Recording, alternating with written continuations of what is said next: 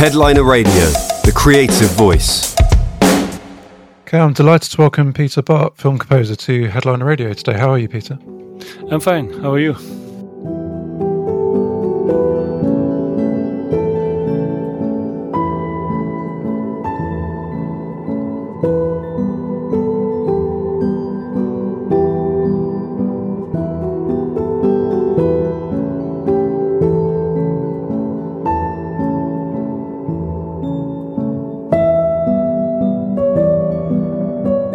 Yes, good, thank you. And you're just telling me life's gradually coming back to Brussels, where you're based in your studio, and even cinemas are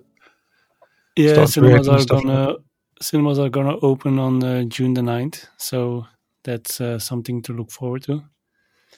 To be honest, I haven't heard much about coronavirus in Belgium, which is probably a good thing that you've not been in the news about that. Well, we had a serious second wave, and then the third wave was also mounting, but it became difficult for a lot of people to stay indoors. There were some big, they call it La Boom, and they had like massive gatherings here in a park in Brussels. And then the police came in with water cannons and everything. So it was people are really on the limit. So I hope the vaccine work and we can go back to not back to the life before, because I think the life before we were a bit too much occupied all with work and focused on the rat race. I think people are now in a sort of new reality, and I hope we can sustain some of the things that we learned in this lockdown. Oh, God, yeah, I completely agree. There's definitely positives that I hope will carry through, just like people going for more walks and not being in an office with terrible posture all day, every day. And yeah, I hope you're right. I'm hoping there'll be some nice changes, I guess, to society, which sounds like something you're hoping as well. Yeah, but you hear good signs. Yesterday I spoke to someone, and they recreating a big firm here in Belgium, and they're recreating their office space, and they're calculating only space for 60% of the persons who work there. So 40% will work at home. Yeah, no, which is great. Would you mind just letting the people know who you are and a bit about how you got into music when you were younger and how it all led to working on the films? Would be amazing. Well, for me it all started when I was very, very young, because I grew up in a family that was surrounded with music. My dad was a principal at a music school, and he was an organist in the town where we lived in Knokke. That's by the sea in Belgium. And my sisters, they were all doing cello and violin and one soprano. So there was always music in the house, always classical music. My father had a couple of choirs, and we did these travels around Europe with these choirs to Poland and Hungary in the 80s. So when it was really like still Eastern Europe. And I grew up in that environment. Of course, my father was a bit strict, and there was like no pop music allowed. So if I wanted to listen to pop music, I had to do that like in a clandestine way. And then when growing up, because I did battery and percussion in music school, and so that was my main instrument. But then going to college, I had a lot of arguments with my dad, and I kind of chose a different direction, and I went to film school. I studied there sound and editing, and I went in the whole way into electronic music. I made a couple of electronic music records. I played concerts on Pukkelpop and in the Ancien Belgique here in Brussels. And but that was my kind of teenage protest, I guess, against my dad. Then later in life, of course, you get older and a bit wiser, let's hope. And I rediscovered the classical interest in me, because I never lost that. Even when I went into electronic music, I looked at Messiaen and Ligeti and Penderecki just to listen to music that wasn't my dad's music. But then later in life, actually, when my mom died in 2008, that was a big event for me. And I suddenly realized how stupid I was to not explore that classical side. So I talked with my dad about that, and he was very supportive. And I did some how you call it, transformation courses at Concord Institute in London to help me find that way. And finally started studying. Of course, at that time I had a sound studio here in Brussels, and we were doing a lot of commercial work. So I started studying outside the hours, Berklee Online, doing some orchestration courses and some composition courses, contrapunt. I attended all the possible master classes in Europe around composition and film music.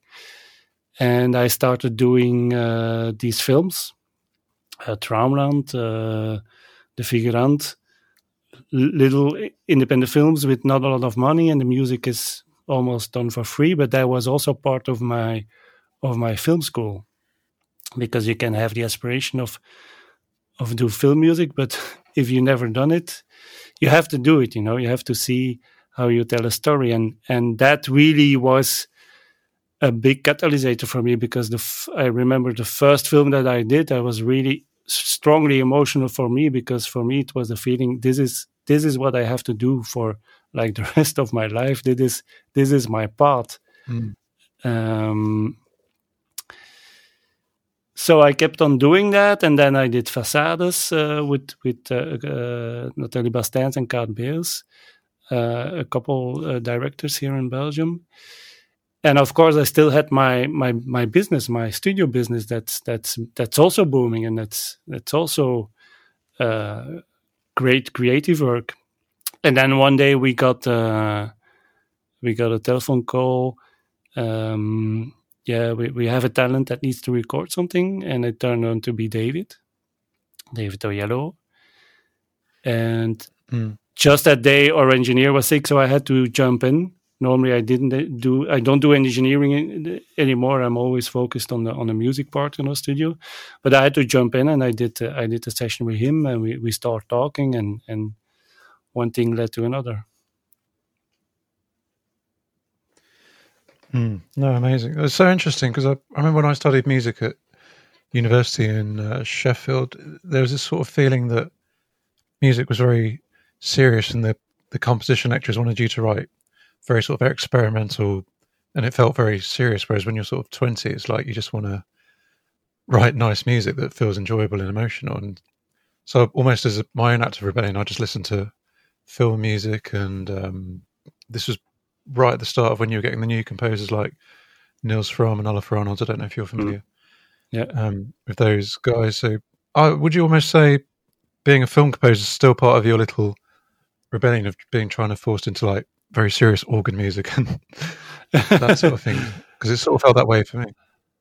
Well, for me, it feels like a sort of homecoming, sort of, and my style is also a combination of all the things that I've done. I feel that I'm in a good space now to create music, and of course, if you're writing music, you're not aware that you have like an own style at some points. It's not. And then at some point, I was. Because we were also, for this movie, we were also searching for the right tone of voice. So I wrote this really adventurous cue. And then David said, "Look, Peter, I don't want Steven Spielberg. I want the Peter Bart sound." And I was, that was like the first time that I was aware that I had a certain sound. And now listening back, it is there, that sound that I have, and where I always, in every project, certainly film project that I'm doing, that I'm going back. No, yeah, amazing. Another question I love to ask composers is, obviously you're based in Brussels, and it really felt like, I don't know, maybe 10 years ago or maybe longer, there was a time where it felt like if you wanted to have any hope of being a film composer, you had to move to Los Angeles and in Hollywood. Mm-hmm. But it really feels like that's changed, and I guess you're proof of that because you're in Europe and not America. So yeah. What's your experience of that being like, staying in Europe and particularly Belgium? And yeah, I'd love to hear about that. Well, it's, of course, I had a feeling that the moment that David said, "Look, I want to work with you," that I had to go there. So immediately that weekend, I went to LA, and I did a spotting session with David, and I stayed a week at his home. And then a month after that, there was a second screening, and I felt that I still needed to dive in more in the film, so I went again. And I did that on my expenses, because it's a sort of investment that you do in time, and that really, one thing, of course, you meet all the filmmakers and all the producers, and you build a relation of trust with them. I think that's important.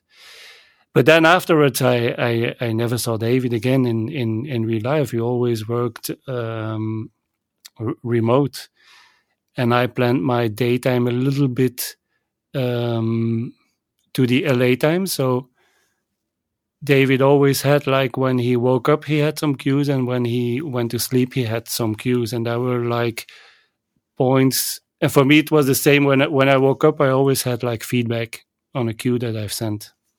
Of course, my day was a little bit shifted.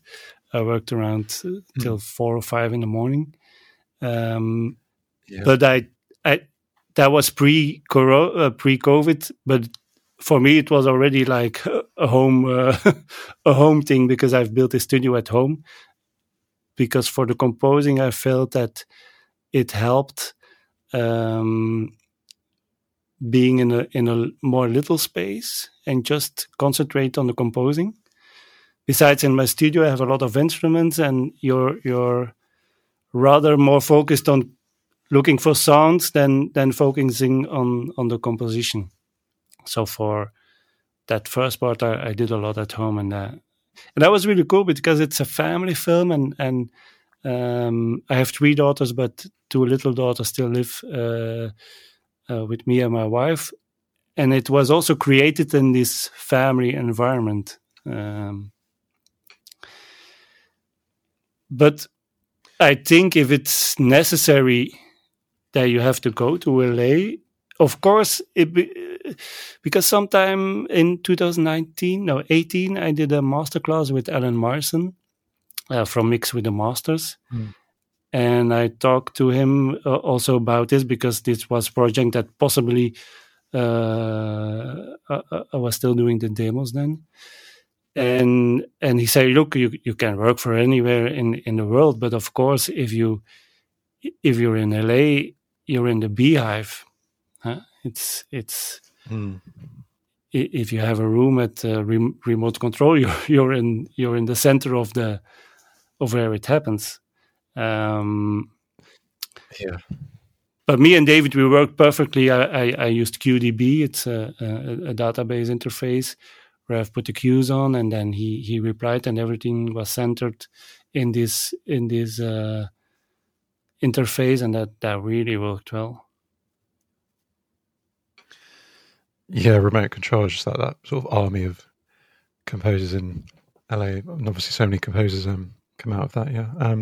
I guess a more broad question: how is Brussels these days as a sort of cultural, creative capital? Because I feel like people always talk about, Berlin and Paris, and I guess particularly Berlin has this whole breed of people mixing classical and electronic music in recent years. But yeah, Berlin is I think Berlin has a perception of being very hip, but there's a lot of things happening in Brussels as well. There's a great techno scene.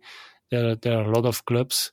We have a very nice club here in the center of Brussels, Ancien Belgique, and they bring a lot of new bands. So I hope now with the whole Brexit thing that we still can see all these young British bands, because if they're gonna have trouble coming to Europe, I wonder if we're gonna see that in the programmation of these clubs.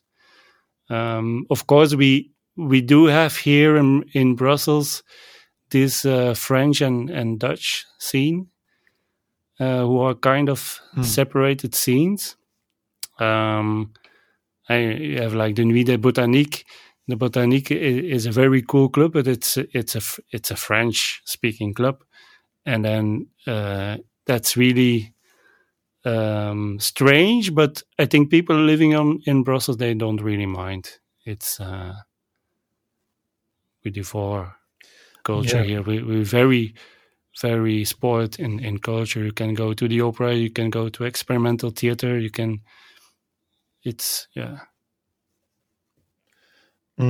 So to all the people wanting to move to Berlin, you'd say, well, we have techno and all the culture as well. So no need to go to and it's a very cosmopolitan city. Yeah? There's a lot of nationalities here in Brussels. We have a lot of green, a lot of rain as well, but that's no different than London, I think. No, definitely not. It was great you mentioned the film Facades earlier, and I particularly wanted to ask, you got to work with the Echo Collective on that film, didn't you? Who I recognise the name, and of course remember they've worked with Johan Johansson and Dustin O'Halloran and Adam Wiltsey, I believe, at Wayne Victory for the Sun. I'd love to hear about working with them and on that film. That must have been a great experience. Yeah, that's Neil and Margaret. They're really, really fantastic musicians, and they really have also focus on their music and what they want to do. And for Facades, I really wanted to tell the inner story of the main character, who's a woman, Alex, and her struggle within.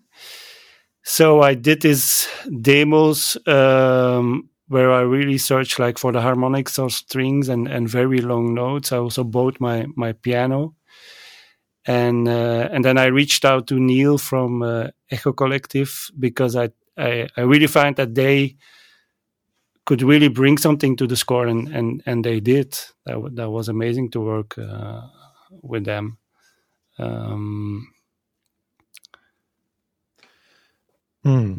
Yeah, are they based near you? Because I'm just remembering Adam Wiltsey, who's worked with them from Wayne Victory for the Sullen. He lives in Brussels, doesn't he? He's American. Yeah, they're all based in Brussels, and we went to Jet Studios, who is like a really old studio here in Brussels. But there's a nice vibe. You have like this old big room, and yeah. No, amazing. So I guess on that, was it amazing to have?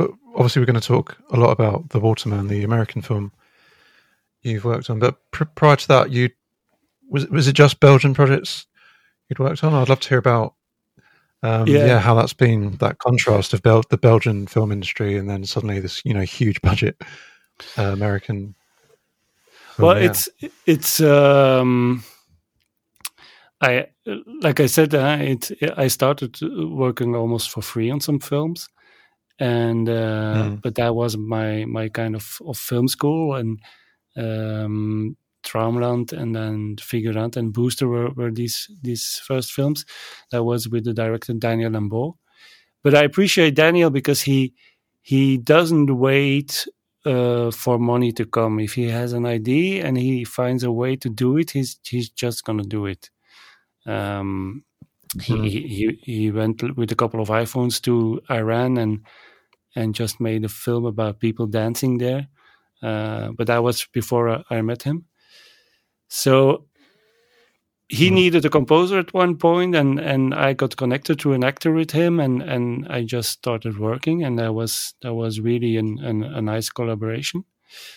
And then Façades was the first film for the Manson that I did, a big production company here in Belgium. But of course, the budgets. Yeah, I've made music for commercials that paid more than for a whole film. But I feel that making music for a film is not is going to stay longer with you. It has a longer life, and it's a sort of investment in your craft. So I'm not in it really for the money at that time. It's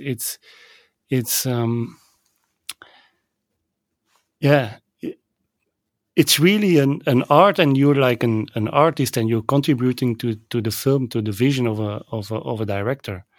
And it's really a collaboration of art, where if you make music for a brand, it's clear what you're doing. You're making music for a brand, and you get paid for it. And of course, even there, I'm gonna always try to make it beautiful and to make it my vision. But sometimes that's more difficult. But if you get paid for it, it's okay. You know, it's really separation. It's in French they say you have 13 vitrine. It's like 13 is bread. It's music that you make for living, and music that you want to put in on a pedestal. Yeah, absolutely. So has that been one of the main contrasts between the Belgian industry and the American? Because of course the Waterman's executive produced by Oprah Winfrey, so I'm guessing there wasn't a shortage of funds for the movie. Well, it's of course there was another composer involved before, so I guess they had to pay him. So it wasn't that it was a massive budget, and I really had to earn my place also in the negotiations in the beginning. And in the end, it was really a really cool budget to work with. We were planned to go to Budapest to record a 60-piece orchestra, but then the virus came, and then we had to rearrange it and find another solution. But what strikes me more is the level of professionalism that you have when you're working with people in Hollywood. Everyone is really focused on their craft and on their product and on the film, and on all levels you have a great level of professionalism. Where like in Belgium, it's more like camaraderie, friends making movie. That's there's also a level of professionalism, but it's more like, okay, we're gonna do this, and we don't mind how. If we're gonna find the money, we're just gonna do it.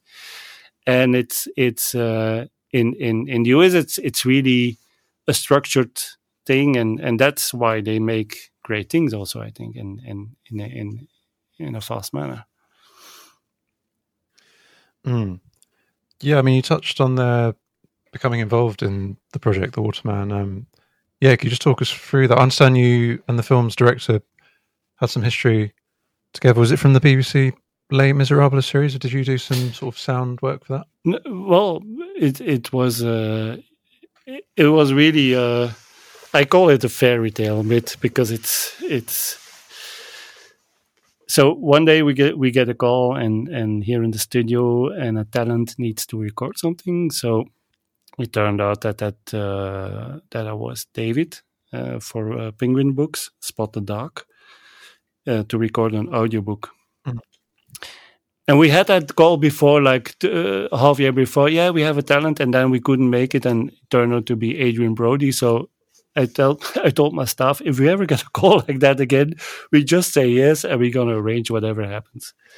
So we got this session with David, and then I had to jump in recording that, and we talked about film and about his work and my ambition to do film music. And I asked, can I send you some music? And he said, yeah, here's my email. So we got in touch. And then on IMDb, I saw that he was producing this movie, and the tagline, "A boy sets out to find a magical eternal life in the forest to save his mom," that really struck with me, because I lost my mom to cancer in 2008. And I really felt like, look, if ever I'm going to do one movie, it has to be this one, because it really was like, a shock that when I read that line, it was like, that's like my story. So I contacted him, and he sent me the script, and I made a demo. I read the script through and through like 4 or 5 times, and then Flew, I put some scenes that I thought, yes, this is a scene that I hear some music with. So like a spotting session, but on script. And I started making demos for that. Outside of the work, because I remember we had a very busy studio time, but I did it evenings and crafted. I think I crafted for like 3 months on all the themes, and I had like all my themes in a good place, and a lot of those themes are still now in the score. And then I sent it to him on a web page, and he kept sending me these emails that he really liked it, and then he couldn't stop listening. And then at one point I said, look, is this going to happen or not? Because with that in mind, like what we talked before, I thought, if you're going to do the Hollywood score, you have to move to LA. So but then he said, look, there's some changes. There's a composer on the film, and sorry, it's not going to happen. And that was a hard one to swallow, but you continue. Yeah. And then a month later, they called, like, look, can we buy the opening song, because we really like it? And I was like, okay, this is fine. Some additional music to film, so I'm very happy. And then 9 months later, just before World Soundtrack Awards here in Belgium, he called me, and I said, can we talk? And we had this talk, and they kept coming back to my demo, and they put it on the film, and he showed it to me, and he said, look, I'm going to call you back on Monday and tell you if you have the job or not. And then I got it and said, look, I'm coming over, and we're going to watch this film together. So is this the point where they parted ways with the original composer? Yeah. For the film. No, that's so interesting. Because I was going to mention, I don't know if did you ever get to meet John Murphy through the Les Miserables series? Because I've interviewed him, and there's so much to be learned from his good and bad experiences of film scoring. And I guess that's wonderful. You did get the role eventually, but I guess it must have been a bit of a mad rush. If it's 9 months into the project, was there suddenly quite a big time pressure? Did you mention earlier you were sort of up till 4 or 5 in the morning working on this? Yeah. But that is what it takes, It's not something you can do in a couple of hours. Sometimes you're breaking your teeth on a cue, and that's what it is. That's the job, I think. Yeah, absolutely. Would you mind talking us through the synopsis of the film, and how you went about approaching the film sort of musically and emotionally? But I understand you were keen to and careful to be not too poignant with your music. Sometimes, film music can slightly tug on the heartstrings a bit too heavily, can't it? Yeah, it's so you have have basically the relation between Gunnar and his mom, and he finds out they kept it from him that his mom was is deadly ill, and he discovers it on a bottle of medicine, and then by chance he travels to the town, and he hears this cool girl talking about the waterman, and that the waterman has a eternal life. So that plants the idea in his head, like, look, I have to find this waterman because he's gonna save my mom. And he sets on this journey to save his mom. He takes his father's samurai sword with him, and he contacts this girl. He gives her money, and they're off to in the woods. And then you have the relationship with his father. That's a bit more difficult because his father was in the military and was a long time away, and it's they're a bit estranged. But eventually, his father is going out to rescue him. But the motherly bond is something that we took into the whole film, even when he was separated with his mom and he went into the forest. Me and David talked about it, and David was like, wouldn't it be great to have like this motherly sound going on into the forest? And that was something not obvious because you can do it with voices, but that would be too on the nose. So I had this idea of making like a soundscapey synthesizer with some vocal samples. So I got this great vocalist who has also Nigerian roots, who lives here in Belgium, Judith O'Connor. I got her to the studio, and I recorded some long notes and some vocalizations and some African sounds that she did, and then I put it all in Pro Tools and started making these long stretch notes with it, long delays, spanning effects, that I had a whole database of sounds that I could put in Kontakt. And then in Kontakt, it gives you the ability to play with it like it would be a synthesizer. So all my pads that are linked and all the cues that are linked to the relationship between Gunnar and his mother are this mother synth.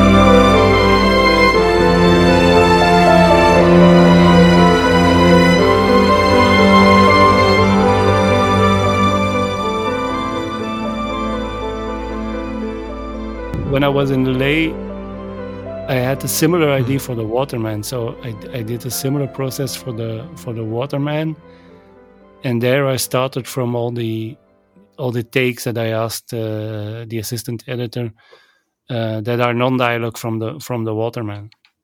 So I had these two synths that I could use accordingly to which scene I wanted to have. And they're not only the voice takes, because you hear the voice takes through the score, but they're all like, I even made really synth pads like that. You wouldn't say it's a voice. It's really like a synth.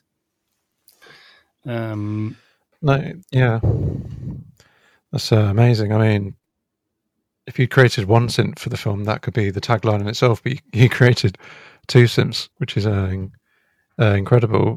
Was that always your plan to come up with some almost new instrument and this new voice for scoring the film, or did that happen quite spontaneously? It happened quite spontaneously, but I think it's also my background of sound and going to film school and studying sound. And I always worked, even in my own music. I always created these sounds, and they also in Facades. There's a lot of all the percussive elements almost in Facades is me tapping on the piano, and then recording it and then processing it and then using it as an instrument. It's really a fun thing to do, and it's giving. It's feeding like the film itself in the score, and it gives another layer to the music. And of course, I also start with some samples, some Spitfire or whatever samples in the beginning of my mock-up. But then I'm gonna look, okay, this sound, can't I make it like real in some sort of way? Can't I make it the texture different so that it has like this unique sound to it? Yeah, no, absolutely. And just going back to the point of you not wanting to be too poignant, yeah, I'd love to ask, do you think one of the biggest challenges for film composers is showing sort of restraint and subtlety? Because I guess there's always that temptation to have big, triumphant French horns and full string sections, but sometimes it's more important to... Well, sometimes silence is more powerful than music in the films, right? And that sort of thing. Yeah, I'd love to know your thoughts on that. Yeah, I agree.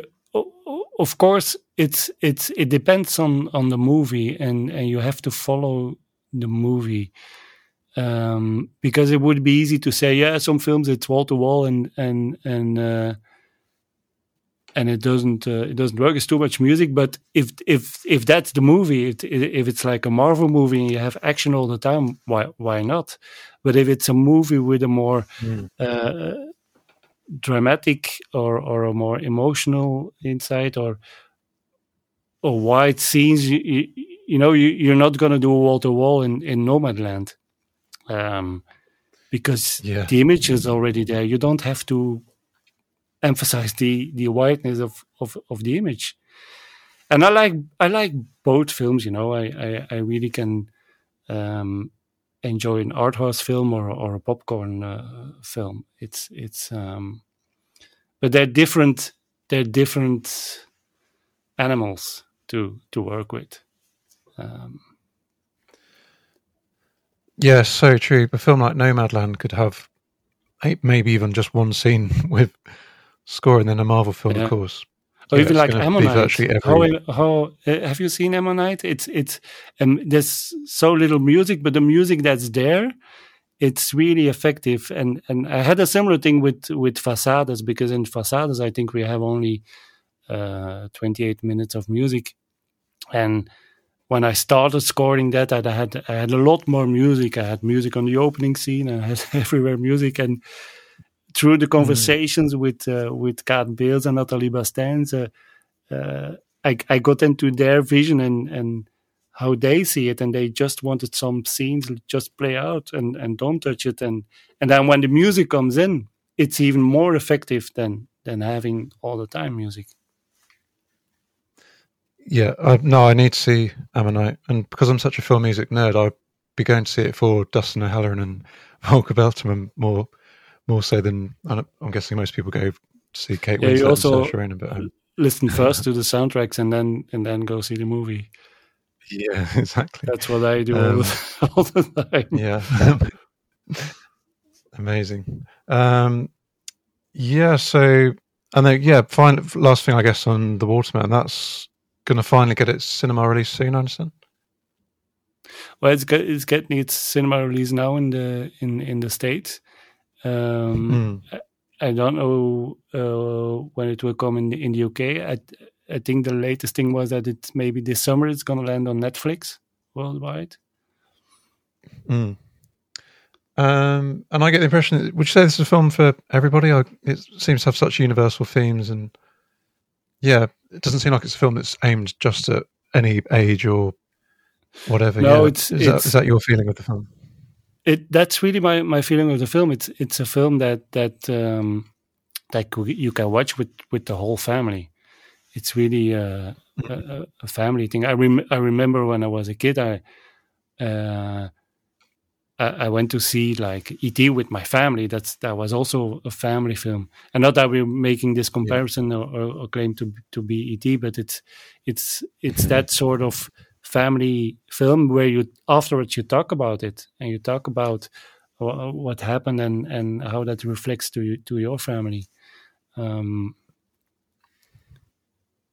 Yeah, no, absolutely. No, I'll definitely be excited to see the film then. And then, obviously with you having such a great studio, I'd love to ask you a bit about that. Maybe could we start with, I understand you're a Cubase user, Cubase 11 you're on, I believe? Yeah. So I've been, I think I started at Cubase 3 somewhere long ago. Oh, wow. Yeah. And when would Cubase 3 have been? When would that have been? I should have looked up, but I think that will be in the 90s something. Yeah, definitely. Yeah. And then... why do you find Cubase is so good for a film composer like yourself? Well, what I like about it, and also the setup that I have now is flexibility in MIDI still. Also the key command thing that you can really quickly with an iPad have some shortcuts to it. The note line, how do you call it? Articulations that you can put per note. You can make a different articulation on modulation or expression. And then, of course, we have to stay some sort of in the MIDI world. Let's call it like that. If you're doing a mock-up, you have to do modifications all the time. So you have to keep it in MIDI, so you can make quickly some corrections. And at some point, I print everything in separate tracks and I import it in Pro Tools. But I stay as long as possible in Cubase. And first I started to do this VSL thing, but I stopped doing that because it's sometimes some libraries really change between two. And I didn't want everything loaded also. I really created this Waterman template with all my strings, with all my brass and woodwinds and electronics happening. And I had this like Waterman template that I started every cue with, so that I had a consistent sound palette, even in the more adventurous cues or in the more intimate cues. They're part of the same world in some place. No, yeah, that's amazing. I mean, yeah, I guess probably the first film composer I've spoken to who's found Cubase to be so good for film music. So I'm presuming you use, like, I think you mentioned Spitfire Audio. Do you find that all works really well within Cubase when you're in the very early stages of the music and that sort of thing? Well, the early stage is really about the idea and about putting the notes in, of course. That's so it for me, it starts at the piano. I have a Baby Grand here in my studio, and it has like this silent mode on, but I don't listen it to silent mode, but I use that to put while I play. So while I'm sketching, I record the MIDI as well. I record audio and MIDI, So then I can quickly have a cool idea or a cool melody. I can put it in a string or in whatever rather quickly. That's brilliant. Yeah. And so have you always used Cubase? Because I was going to ask if you find how Cubase compares to other DAWs. No, I've used Pro Tools for mixing. Yeah, Pro Tools is always for mixing, and all the commercial work that we're doing here, we never leave Pro Tools. When I played live, it was obviously done with Ableton Live. For sometimes, when I started doing more ad work, I went for some time to Logic. But then when Logic 10 came, actually, I moved back to Cubase. It didn't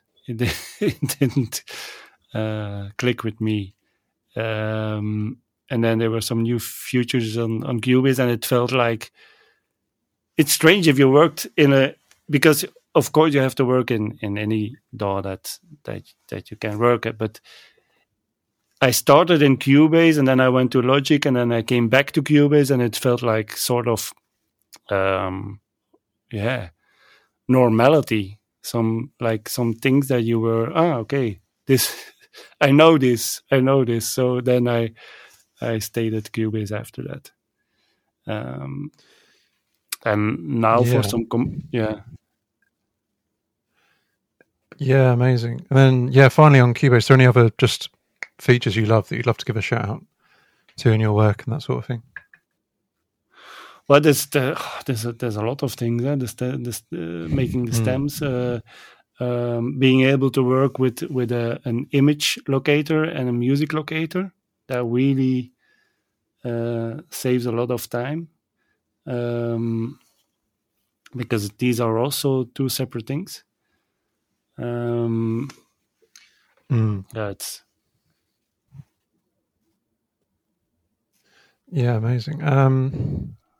And then it goes without saying, for someone in your line of work, a good pair of speakers is obviously very important, I guess, especially when there's so many subtle harmonics and things that you really want to get right. Yeah, can you talk us through your speakers and why you chose? You're on Genelec, I understand.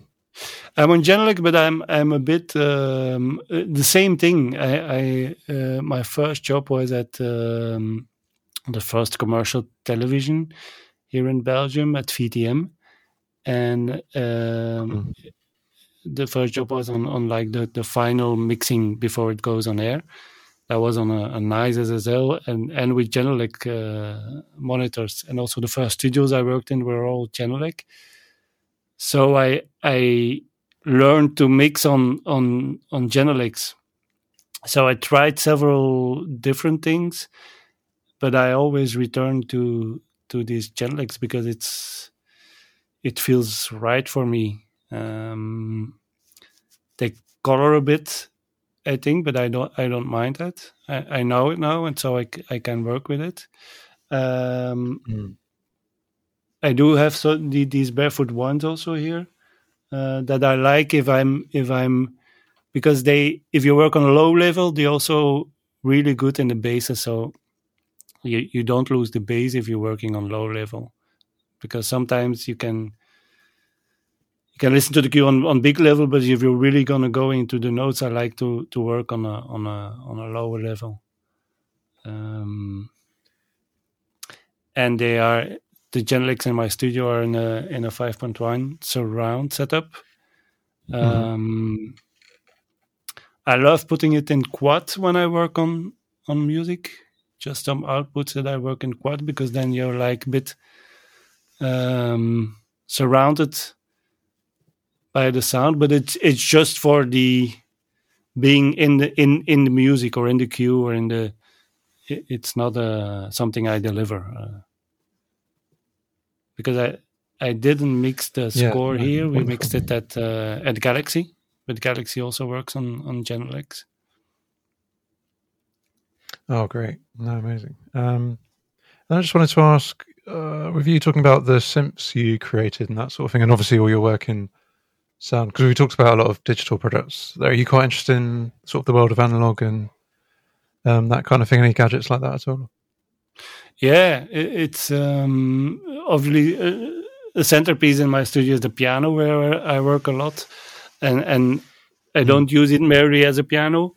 But then I have my dad's Uno 60 here. He bought it, I think I was 8 or something. And he bought it to be able to rehearse with his choir. And he also took it to church and played it with the Uno 60 in church. But then it was at home, and being little, I always plugged it in and with headphones, and I could play hours with just like creating sounds and putting this frequency envelope open, and then I was quiet for hours in the house when I got on the Uno 60.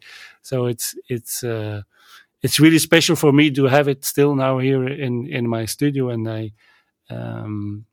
I use it. There's a lot of Uno 60 underneath also in the score. I like to use it for really these warm basses. And it gives also an extra analog texture to the sound. Another thing that I do have these Rhodes here, the stage piano that I have a little Eurorack set on it, and I use the Eurorack mostly as an effects processing thing. I'm not so interested in creating sounds with it. It's more for me a modulation tool. And then I have several Moogs, and really all to source. I like also the sound with it, but the tuning is getting difficult to stay in tune. But it's an amazing machine. And then several little tools. Yeah, I have this Resonator Garden, little thing with these metal things on, and if you put a bowing against it, it's also a really nice sound. So I have a lot of these little things laying around. And that's sometimes dangerous. Like I said before, I prefer to compose and focus on the notes at home, and then come and play to my studio afterwards and creating these sounds, because you can lose yourself sometimes in all these little toys. Yeah, absolutely. I guess also the Roland Juno, that'd be a lot cheaper when you were younger than today, where it's suddenly so sought after, and you see some crazy prices for it. Yeah, but I'm never gonna sell it. It's gonna stay with me. Yeah, amazing. Oh, great. Well, finally, so yeah, what's next up? I understand, is it Lost Luggage is your next?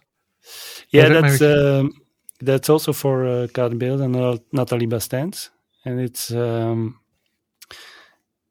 it's actually about the aftermath of the attacks in Brussels, in Zaventem in 2016, where there's a lot of lost luggage that's all assembled in one big room, and one cop is handling to bring all these lost luggage back to the families or the survivors.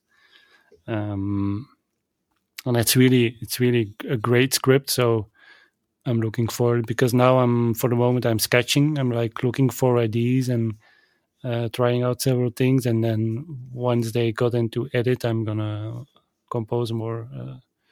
But that's a great, because that's what I liked also about like the Waterman, and I did it also on Facades, is that when you're creating music on script, they can like temp it in the edit with your own music. And then of course there's stamp music, but if you found the right tone on the script and it translates already to the image, you're already like one step ahead in the process. And it's all about story, it's because Emma Needle, the scriptwriter of The Waterman, she had to do some rewritings, and she told me that she listened to the demos that I make, and they helped her to rewrite certain passage of the script. So that's really amazing. Yeah, amazing. Do you know when we might get the release of the film and the soundtrack at all at this point? Or? The soundtrack is released. It's on. Oh, really? Everywhere you want on Apple, Spotify. It's Lakeshore Records that released it, and probably this summer it's going to be on Netflix. So. Yeah, no, I'll watch out for that. Amazing. So again, just wrapping up, you mentioned how you love films like Ammonite, but also Marvel films. So is that kind of your ambition as a composer to do as many different films as possible? Would you like to do a Marvel film? I'm presuming you wouldn't turn that down. Doesn't sound like. No, of course not. But if it would be a Star Wars film, that would even be better, because I'm also the 8-year-old boy with the Star Wars disc in his hands. Of course, it's no. If it's for what's important is the story. The story has to resonate with me, and then it can be any form. I think it is because storytelling is a great contribution, I think, for everyone. Absolutely. Because with Star Wars, I was worried when John Williams stopped, it would just be a case of composers being asked to copy and paste all of his famous themes. But then with The Mandalorian, it was great to see that Ludwig Göransson got to do some really great creative things with modular synths and all sorts. So, you'd get my vote. And the recorder, because that's he's great, and he also has his I played the recorder on the Waterman, but I find it such a silly instrument that I didn't credit myself for it. So and then a month after that I saw Ludwig with a recorder on a promo video for The Mandalorian. I said, damn, he's PR better than me. Oh no, he stole your thunder. You'd get my vote. Score, and also really like his Tenet score. It's no, that's absolutely amazing. You'd get my vote for a Star Wars film. I'd love to hear your creative take on it, because it's so important to take these franchises in an interesting and fresh direction rather than just being nostalgia trips, right? And I think the music's such an important part of that. And I agree with that. I think I have something different to tell also with my music and my style. I'm not like, it never also really interested me to like study the John Williams scores in detail. I never felt attracted to that.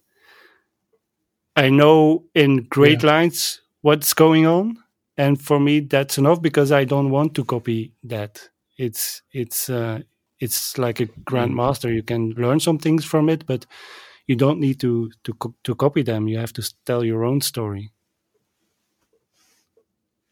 Yeah, absolutely. So the red carpet's still out. So, is there any Belgian films you've worked on, scores of yours you'd love for people to listen to after this at all? Or?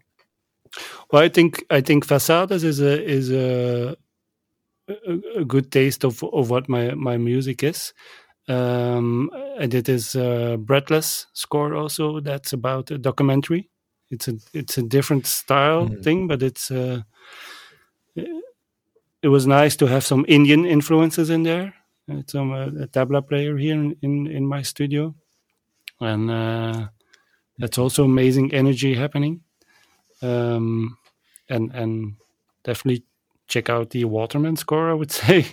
It's I'm really proud of the work that we've done. Yeah, and you mentioned some electronic music you released when you were younger. Is that in the public domain as well? Or? It's in the public domain, but I had this. I think I was afraid of using my own name at the time, so it's under the name Peter Sonic.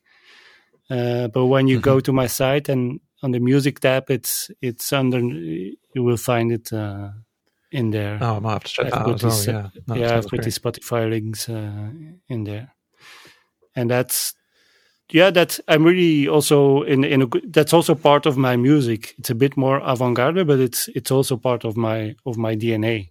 No, I can absolutely imagine. Yeah. All right, Peter. Thanks so much for your time. It's been wonderful to speak to you. And thank you. Yeah, I wish you a lovely day. Okay. Thank you so much. Thank you. Bye bye. Headliner Radio, supporting the creative community.